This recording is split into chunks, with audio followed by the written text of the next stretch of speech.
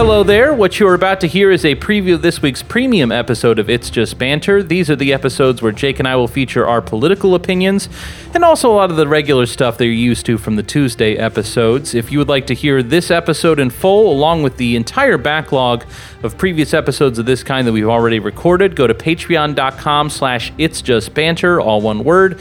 It's only $5 a month. That $5 helps us to be able to dedicate a little bit more time in our lives to the podcast. It also just makes our lives better because people enjoy life more when they have more money. So think about signing up, and either way, please enjoy this preview. What did the president say?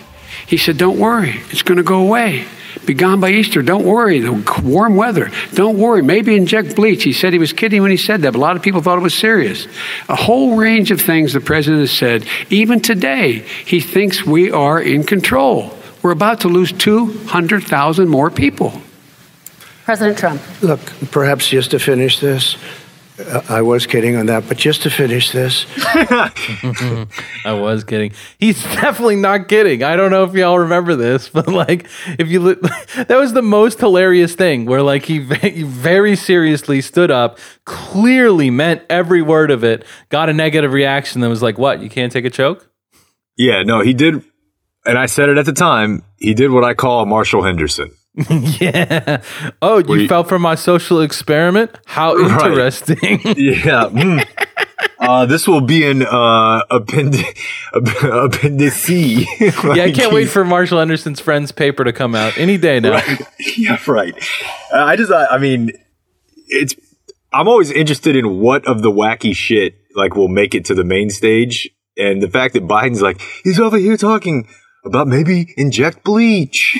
I was like, oh shit, okay, that's a weird one, and you went for it. Yeah, no, I would say in general that Biden,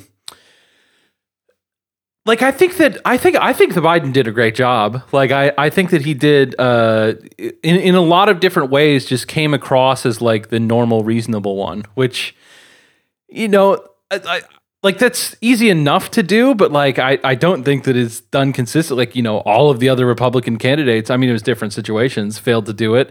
And like I don't think that Hillary did nearly as good a job of being like, I'm like you, I think he's wild, dude. Like this stuff ain't all right with me either, you know? I always wonder how much of America knows that he has always had a legit stutter though. Yeah, or if they hear him and they're just like, oh God, like this old man's losing his shit. But if you were like, yeah, because like almost everybody knows a family member, whether, you know, brother, sister, cousin, father, you know, son, that's had a stutter. And that shit is terrifying. And I think it's weird because they haven't really made a big deal out of it. But you know for a fucking fact that they have told Trump, don't make fun of this. and I know they did it in a way that, like, in their heads, they're like, I know he's going to make fun of it. So he's going to be up there today, Junior. But, like, they had to tell him, like, look, man, a lot of people stutter, and it sucks, and we know you don't. And who knows? Maybe Barron's had to deal with it or something, and that's why but Barron didn't do a bunch of cocaine and get kicked out of the military. So he's like, all right, that one's in play. This one I'll chill on. Yeah. I don't know, but I almost wish, like, you know, most of the country knew, you know, I'm not saying the dude doesn't have mental spaciness at times, but he also has a major stutter and kind of always has. This is just the most people have heard him talk. Most people. Yeah, there was a couple times where Joe had a lost in the nursing home kind of feel, but I would say much more often than that was like, It was a moment towards the end where Joe had, I don't even remember the question, but like he was making the point of like, hey, morality's on the ballot, guys. You know, like I'm an honest person who wants to work for you and who has the values that you have. You know, that's something that you should be excited about selecting. And then like they go to Trump and he's just like yelling about Russia. And I'm like, Jesus, dude. It like, you know, the classic, like, if my mom's watching this, you know, like, right. She doesn't know what the fuck, like, Russia, the country? Like, what's going on here? Thought there were still a bunch of little countries. Yeah.